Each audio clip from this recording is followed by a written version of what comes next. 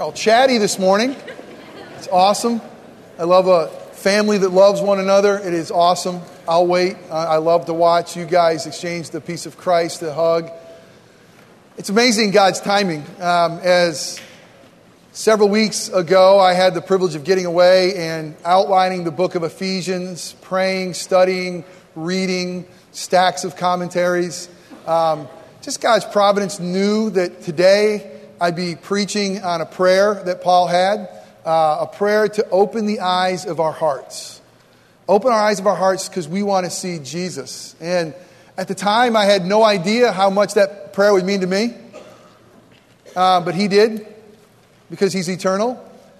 He knew that we would be right here, right now, still wrestling with a major decision in front of us, which way to go. God is shining in two possible directions, and we're asking God, but what is yours?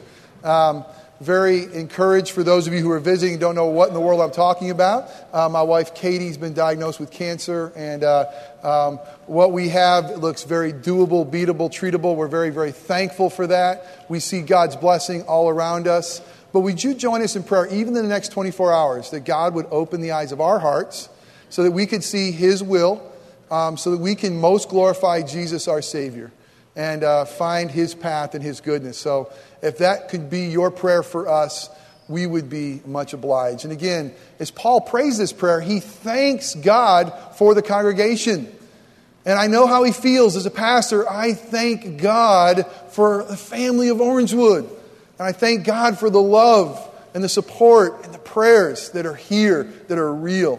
Again, if you're visiting with us, we're not making this up. We really love each other in Christ. This is an amazing family, and we're awfully glad you are here. In our text today, that's what we're going to do. We're going to look into a prayer that Paul prayed for the church at Ephesus. There's great news. Anytime we read Scripture, even if it's a prayer to someone else, we know that God has it there for us. So we don't have to hear this prayer through a third party, but the Holy Spirit wants us to hear this as well. And the prayer is this. The prayer is to open the eyes of our heart. Interesting. Or enlighten our hearts. Let us have spiritual understanding.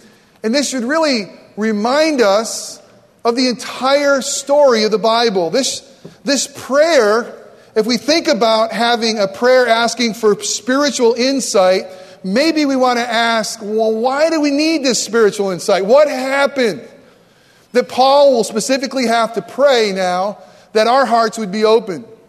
And we go all the way back to the story of creation. As we go all the way back and see God working in creation, we see that it was Satan himself, the father of lies, who came to God's image bearer, man and woman, and he made a promise.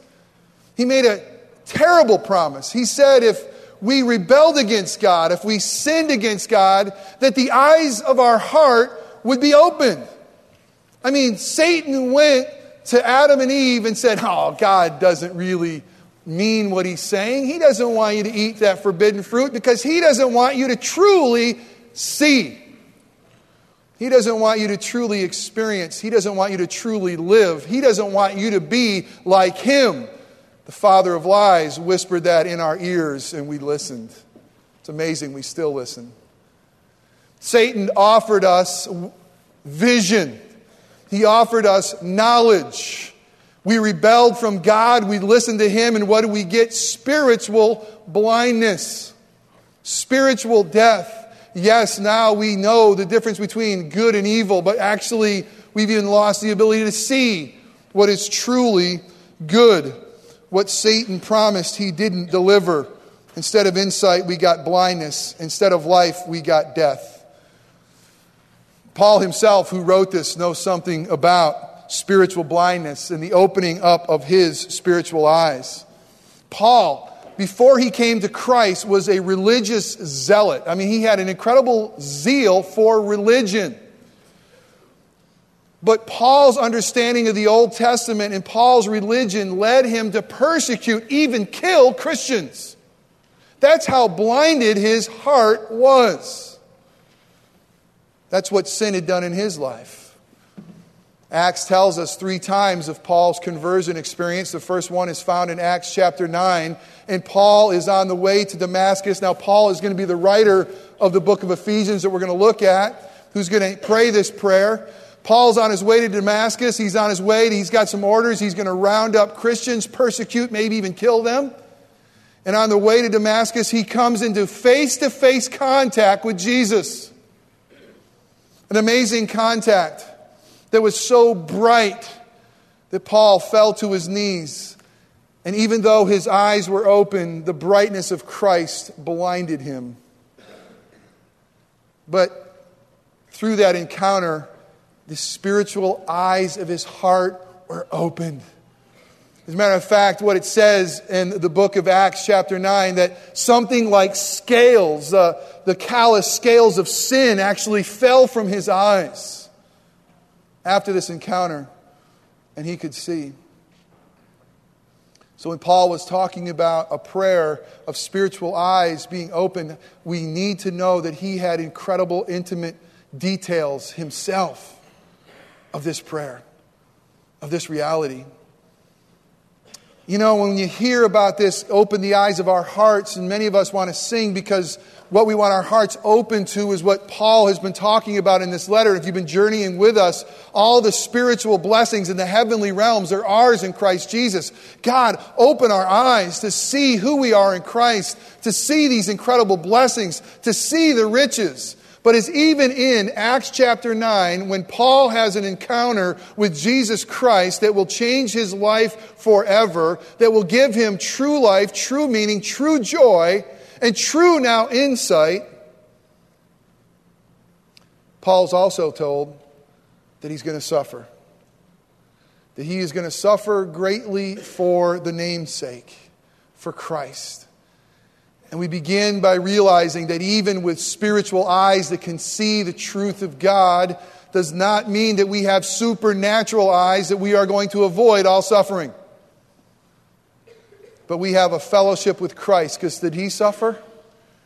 And we know in him we have a fellowship. And we also know that we can see glory and riches and hope beyond our pain and beyond our suffering.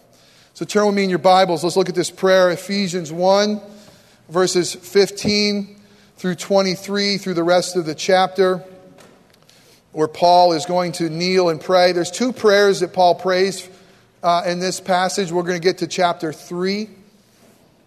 Listen to God's holy inerrant word. Listen to this love letter. Listen to the way Paul prays for us and prays for the church at Ephesus that has been given to us by the inspiration of the Holy Spirit. Ephesians 1, verse 15. For this reason, because I've heard of your faith in the Lord Jesus and your love toward all the saints, and remember, all the saints are the believers, those who have been called out of darkness. These aren't some people that the church determines that are saints. These are God's people. These are sinners like you and me that have been rescued by the blood of the Lamb. This is unbelievable. This is who he calls us, saints. So here is Paul saying, for this reason, because I've heard of your faith in the Lord Jesus Christ and your love toward all the believers, all the saints. Paul now, I do not cease to give thanks for you, remembering you in my prayers, that the God of our Lord Jesus Christ, the Father of glory, may give you a spirit of wisdom and of revelation in the knowledge of him, having the eyes of your hearts enlightened or opened, that you may know what is the hope to which he has called you. What are the riches of his glorious inheritance in the saints? And what is the immeasurable greatness of his power toward us who believe, according to the working of his great might, that he worked in Christ when he raised him from the dead and seated him at the right hand in the heavenly places, far above all rule and authority and power and dominion, and above every name that is named, not only in this age, but in the age to come. And he, God the Father, put all things under his feet, God the Son, and gave him, Christ, as head over all things, to the church, which is his body, his family, the fullness of Him who fills all in all. Let us pray. Oh, Father God, that is my desperate prayer this morning. That God, you would come and that you would open the eyes of our hearts so that we can see Jesus. Father, we need to not look to anyone else. And Father, we need to hear from no one else but Jesus and Jesus alone. So God, would you do that which only you can do? Speak through a broken sinner who desperately needs this message. Give us your voice so that we can have your hope, so that we can have your power, so we can understand your inheritance, and so that we could live for Christ as our head and as our King. So God, open up our ears to hear. Spirit of living God, shine your light into our minds to understand. Father, reach in and remove a heart of stone, a heart of unbelief, a heart of sin, and replace it with a heart of flesh. Father, for your glorious grace, for the praise of your glorious grace, empower our feet to walk in a manner worthy of the gospel, in wisdom and in knowledge of you. Father, the things that are said that are my opinion or that are wrong, may they quickly fall away and be forgotten. But the things that are true, the things that contain the good news of Jesus, use those things to remake us like your Son, our Savior, Jesus Christ. May you receive all glory. May we receive joy and challenge. And it's in Christ's name we pray. Amen. Again, open the eyes of our hearts. We're going to look at the beginning of this as how God opens the eyes of our heart, and then why. The how and the why does God open the eyes of our hearts. Let's begin with the how. How does God do it? How does God open the eyes of our heart? Well, the answer is back in verse 17. You see, the beginning of this prayer, Paul is now praying that God would give something, because God's always the initiator. We don't have this on our own. God always has to give and initiate with us.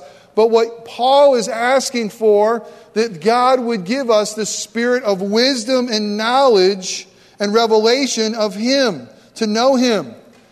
What Paul is asking for is salvation. I mean, Paul's basically saying, God, would you please open the eyes of these sinful people's hearts so they will see your Son as the only Savior of the world? Will you please, as we have agreed upon before time began, Ephesians 1:4, God chose for Himself a family. Jesus comes and rescues a family. The Spirit applies that. Would you come now and would you apply this saving grace and make these sinners your family? Give them the knowledge of Jesus as Savior and Lord. Make this revelation. What he's actually saying, it's amazing. He's basically saying, God, give them a heart transplant. Because a sinful heart cannot see God. A sinful heart never can see God rightly. Ever since we believed the lie of Satan, we lost the spiritual insight to see. And so what we first need is a radical heart transplant. This is what Ezekiel says in Ezekiel 36:26. That God Himself would give us a new heart. He would put a new spirit in us. So how do we see? We see by God's grace. We see by God's initiative. We see by God's work. We see by God's transplant. That's the how. How, God? How do you do it? Well, we begin with revelation of Him. We begin with a relationship with Him. We begin with a new heart. A heart that now beats for Him, that loves Him, that responds to Him. It's a removal of the old. It's God giving us a new. We are new creatures in Christ. What does He do? It's kind of like exactly what happened to Paul happens to all of us. The scales of our sinful eyes falls off. He removes the callous film of sin from our eyes, and we now have the ability to see.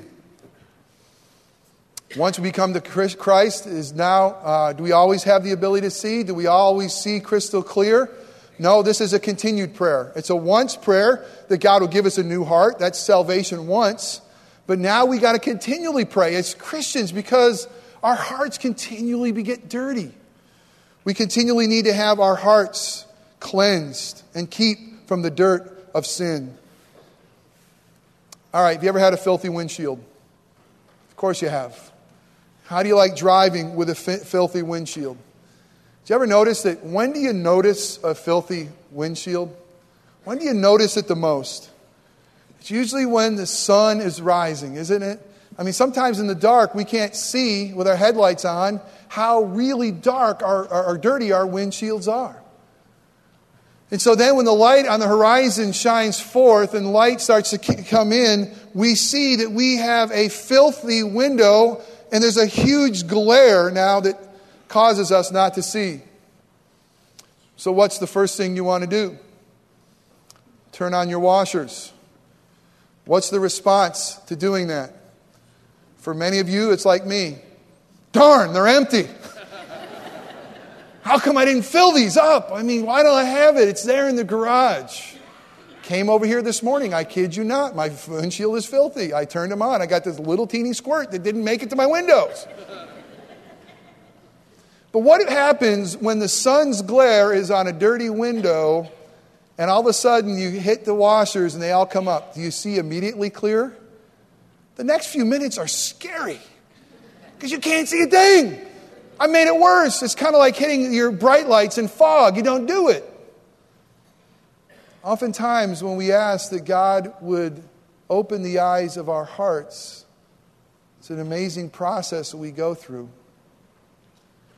And oftentimes it's like the washer fluid hitting when the sun is shining and there's a few seconds of blindness. And there's a few seconds of fear. And I don't know why sometimes God decides to use sandpaper to open the eyes of our hearts. And I don't know why sometimes our hearts are so callous and hard that it hurts so much when He opens them up. But that's the reality I'm living in right now. I mean, there's just times of just sheer blindness. You're begging to God, open the eyes of my heart so I could see. And all you feel like is you got a bunch of washer fluid on your windows and now I'm really blind. But we know for the reality that, listen, He answers that prayer. And it passes through loving arms. And some of you right now, you've been begging for God, open the eyes of my heart. And some of you saying, God, well, why are you using a chisel to do it? Why are you using sandpaper? I'm asking. And it seems like the answer isn't as clear as you want it to be. Hang in there. God will open the eyes of our hearts. He will, and He is. We got to keep praying for that. We drove this week over to Tampa to one of the latest machines to look at Katie's cancer in a 3D fashion, to look at things a little bit differently. And I got to tell you, she's beautiful on the inside as well as the outside. And we went there because why? Because we wanted to see the clearest. We wanted to see most clearly. We wanted to know. We wanted to go where we could see. And it was so amazing is this one procedure, they have a camera and you could see and they kept on saying, clean the lens, clean the lens, clean the lens. And I'm watching on a 45-inch flat screen TV and amazing pictures, an amazing need for a lens to continually need to be cleaned so they could see what they needed to see. It was such a picture of our prayer that we got to continually say, God, clean the lens of my heart. Clean the lens of my heart because sin continually sticks to it. And I continually, as the sin sticks to it, it just distorts everything I see and I don't see Jesus clearly. Father, clean the lens. Clean the lens so that we can have hope. I know that He's cleaned the lens of our hearts because I see verses appearing all around our house right now. I see sticky notes all around. And one of the ways He opens the eyes of your heart is He shakes your world. And as He does, and you realize that sometimes you got just Jesus, and you know there's some good news, He's enough. Sometimes we wonder. He opens the eyes of our hearts, and He's done it for you, and He's done it for me. None of us are exempt. Some of the reality, that's just the reality. That we're going to have our eyes of our hope, our hearts open sometimes. Sometimes they're going to be cracked open. But we know that we're going to see Jesus, and we know that He's good, and we know that He's with us. Well, why? That's the how. How does he do it? Well, he does it by giving us a new heart. He does it by continually cleansing the lens of our hearts. And sometimes he seems to use sandpaper, and sometimes he seems to use a very moist, nice, soft towel. But he knows what he's doing. But why? Why does he do it? Why do we need to pray as Paul has prayed that our hearts would be open? There's 4 things here that we're going to look at. One is to open the eyes of our hearts to see the hope of his calling. The hope of his calling, because there's hope. We got to have hope. We have to have hope. A living hope. Not just hope on a star. To see the riches of his glorious inheritance. Open the eyes of our hearts so we can see riches of your glorious inheritance. And that's something different, I bet, than you think it is. It's amazing. You got to wait to hear this. This is unbelievable. Open the eyes of our hearts to see the power of God. The power of God that raises his dead son to life. A resurrected power. The power of God toward us. Given to us, to those who believe. Open the eyes of our heart so we can see this power. Open the eyes of our heart to see Christ as the head of the church. Uniting all things to him. So again, let's keep digging. Open the eyes of our heart. First thing is this. To see the blessed hope of his calling. I want you to hear the pronoun throughout this sermon of his. This is his hope, his power, his inheritance, his glorious riches. This prayer is ultimately about God. Amen. It's ultimately about God blessing us and tapping into his power. What is his hope? What is this glorious hope, this blessed hope? Well, in the gospel, the good news of Jesus Christ, we have Christ as the message of hope and the messenger of hope. That Christ himself is the object of hope. That Christ is the initiator with us as hope. Listen, we have no hope without him. We are truly lost without him. We are truly dead in our trespasses and sins without him.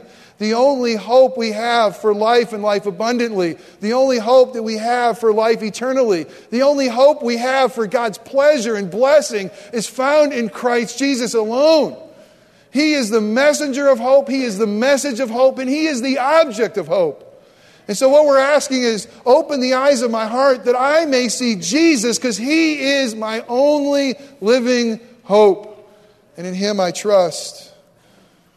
He is that initiator of hope, the object of a hope. Why is he the object of a hope? Because in Christ, you and I have victory. Listen, do we hear that? We have been united to Christ. Paul makes that abundantly clear. We have been crucified with Christ. We have been resurrected with Christ. All the blessings that Christ has deserved as the obedient Son of God. All the things that he's obtained as God's covenant keeper and maker, he has blessed us with. In Christ, everything that God ever promised is yes. That's our hope. Our hope is in him. We look to him because he's opened the door to hope that is living. He truly is our victor. He is the reason for hope. He is the reason of our hope. Because Christ lives, we can live. Do you hear that? Because Christ lives. And hope is an amazing thing around cancer. Because people want to say, I just have this hope that you're going to get through, and I just got this hope, and this hope. Listen, the hope we have is not something that I'm making up. The hope we have is in Christ, thy will be done. It's a living hope. It's not a hope on a star. He beat death. He walked around and we beheld him. A resurrected Savior. Our greatest enemy is defeated. It's defeated. Yeah, we still taste the pain of it. We still live in the midst of it. But he has made new, and he is making new all things. Oh, that we can have the eyes of our hearts open to see the hope of Jesus. That's a living hope. That's what type of hope is this in Christ? What's a hope of glory? It's a hope of glory. Romans 5:2 says, for those of us who have faith in Christ, he's given us a hope of glory that we are going to be made whole, that we're going to see Jesus someday face to face, and our loved ones that are with him. What kind of hope is this? A hope that he will finish what he starts. He always does. Ephesians 1:6, he who began a good work in you, he will be faithful to complete it until that day of Christ Jesus. And I don't know what completion looks like. And I don't know what you and I are going to have to go through until we see him face to face. But I know for sure that those he called, he's justified. Those he justified, he's going to glorify. We are going to behold him face to face. We are going to be made whole. It's promised to us. He always finishes what he starts. A hope that he will make all things right. That he will, in his perfect time, make all things right. To get a phone call from Walford Thompson this week and to pray with Katie and me. And those of you who have been around Orangewood, his family for a long time, you know Walford. You know what an incredible preacher he is. And he would remind us every time he comes, he'd say, God is good all the time. And he prayed Romans 8:28 that all things, not some things, not most things, but all things work together for good. For those who love Christ Jesus, for those who've been called according to his purpose. And he said, Jeff, in that great accent of his, he said, Jeff and Katie, as you realize that all things will work together for your good and for his glory, you will find freedom and not fear. Do you believe it, my brothers and sisters? Do you believe it? That he is going to cause all things, for our good and for his glory. That is hope. Hope that he understands. Isn't it great that we can pray to a Savior that knows our pain? A God who bore our flesh and bore our weakness. A high priest who can sympathize with us because he took on our flesh and weakness. He knows our temptations. He's been tempted in every way like us, yet without sin. So that now when I pray and when you pray and when our hope is fading away, we pray to a high priest who sympathizes with our weakness. Even one who, while he was in the garden about ready to become our sin on a cross, would pray, God, remove this from me. Remove it. I don't want to go through this. He knew it. He wrestled with his Father's will like you and I do. He wrestled with it. And the one we pray to is the one who has a name above every name, who's been given all authority and power is his. And yet he knows our weakness. Think of that great God. Think of it. One who has almighty power and one who is so intimate and knows the pain and weakness of us. What an incredible combination. That's hope. That's hope in one who understands and one who acts. It's hope that all things are under God's reign and rule. All things. Nothing's changed. Jesus is on the throne. The Father has lifted him up and given him the name that is above every name. All authority has been given to him in heaven and earth. He reigns. He rules no matter what happens. That is hope. It's his hope. Not only that, but to open the eyes of our hearts to see the riches of his glorious inheritance. Now listen, look at the pronouns here. This is his glorious inheritance. In verse 14, Paul is going to talk about this incredible inheritance that we receive in Christ. All these blessings, that we've been adopted into the family, that we have been made sons. But this is something unbelievably, radically different. This is talking about that we may have the eyes to see his glorious inheritance. And here it is. God's people are his inheritance. God's people are his delight. God's people are his treasured possession and his joy. That's what he said to the nation of Israel, to God's people in the Old Testament. That's what he said in Deuteronomy 4. You are my inheritance. That's what he said in Isaiah. You are my inheritance. You're mine. I want to show the whole world my family. I am so excited about my inheritance. You are it. You are my treasured possession. This is an amazing mystery that God is telling us that we are his people. We are his treasured possession. We are his inheritance. Let me make this a little bit more clear. We, as his sons and daughters, we are what causes God to run into burning buildings to rescue.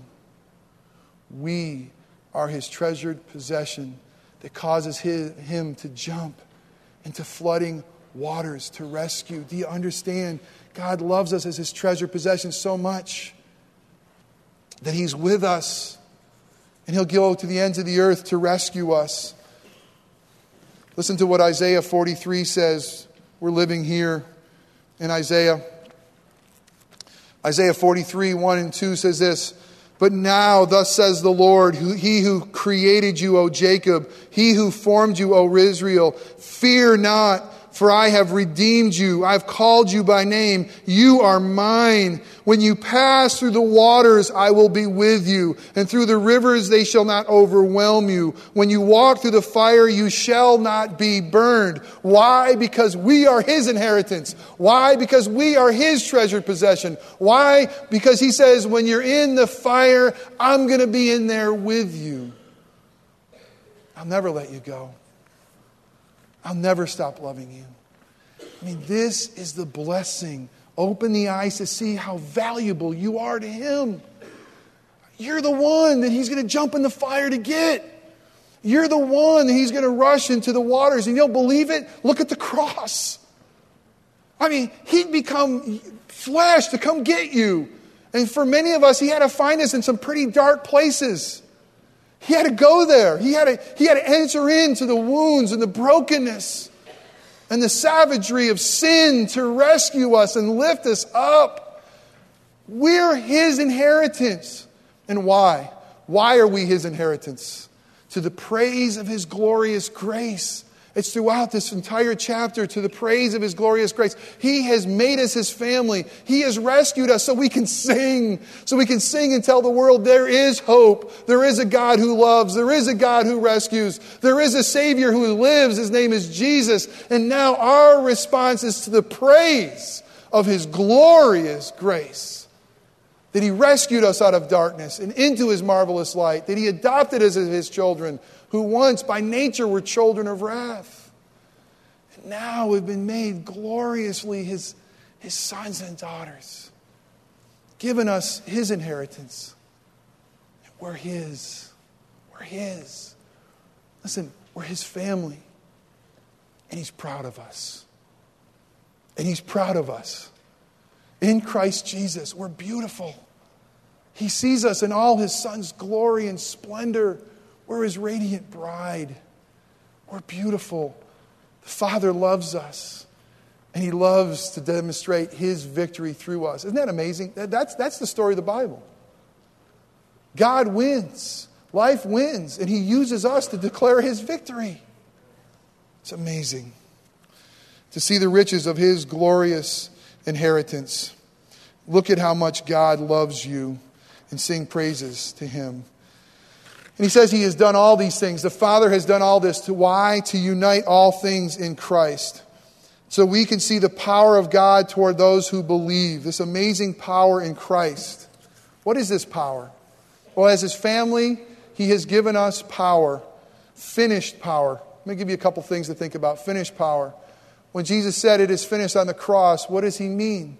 He means that all your debt and all my debt, all the reason for separation from God has been paid. That He's brought us to the Father. It is finished. We are loved. God will never change His mind about you. Never. Never. It is finished. Finished power. Perfected power. Now we know that we can do all things through Christ who strengthens us. Philippians 4:13. All things. And I'm telling you, we have weak knees right now. And we don't know we can do the next thing. And yet, is it true that we can do all things through Christ who strengthens me? We have resurrected power. What Paul says in Philippians 3:10, I want to know the power of Christ. I want to know Christ and the power of His resurrection. The power it took for God to raise a dead man to life, that power is ours. That resurrected power. It's the greatest display of God's power is a resurrection. As the greatest display of His love is the cross. We have spiritual power. We're going to eventually get to Ephesians 6 and realize we've got to take our stand against the devil's schemes. That in Christ we can do all things. We have sanctifying power. 2 Peter 1 verses 2 and 3 says that God has given us everything we need to live godly lives. And some of us say, well, I can't help this sin. I can't help but keep on falling into this sin. I can't help it. This is the one thing that troubles me over and over. And I know I wrestle too. But according to Scripture, we have the power of the resurrected Christ to do all things, to live that life God is calling us to do. And lastly, to have the power to see Christ as the head of the church. I'll just say a couple things briefly about this. As His family, and as Christ is head of the church, and now He's uniting everything under Him, we have to realize two things. Here's the first one. Are you in submission to the King? As He is the head, you have to be in submission. That's number one. Submit everything. Every thought, every decision, every expense. You and I as family are under the head of Christ. He is our head. All the blessings flow from the head to the rest of the body. But as the head, every knee shall bow. Every tongue will confess. He is our authority. We need to be in submission to the King. We need to live a life pleasing to the King. We need to be serious about avoiding sin. We need to be in submission. Secondly, we have to be on mission for the King. We are His ambassadors. We are His family. We are the ones who have the victory in Christ now. We are on mission for King Jesus. We are here to declare the praise of His glorious grace. We are here as a city on a hill. We are here as salt of the earth. We are here to proclaim His victory everywhere we go. We are on mission. As a student, you're on mission. As a housewife, you're on mission. As a doctor, lawyer, businessman, businesswoman, teacher, whatever, you are on mission for King Jesus to accomplish His purpose, to shine for His glorious grace. What an incredible prayer. Open the eyes of our hearts so we can see the hope of His calling. So we can see the glorious riches of His inheritance. So that we can see the incredible mighty power that He has given to those who believe. Open the eyes of our hearts so we can see Christ as the head and that we are in submission and on submission. Because He is our hope. Let us pray. Father God, thank You for the way You radically love sinners like us. And Father, thank You for the most astonishing way that You have demonstrated that love. That Your Son Jesus would come to rescue us. Holy Spirit, thank You for coming and applying that love and the work of the Son to our hearts so that we can have a living hope. Because Jesus lives, we live. Father, I pray that if there's anyone here who is yet to have the eyes of their heart opened, that they don't really know Jesus as Lord and Savior, that You do that work that only You could do, a heart transplant, even this morning. Give them the gift of faith and repentance. And let them embrace Christ as Savior and know the joy of loving Your Son and the life that comes from Him. And for the rest of us, Father, clean the lenses of our hearts. Use sandpaper if You must. Crack it open if You must. So that we can see Jesus. Because He is our hope. And it's in His name we pray. Amen.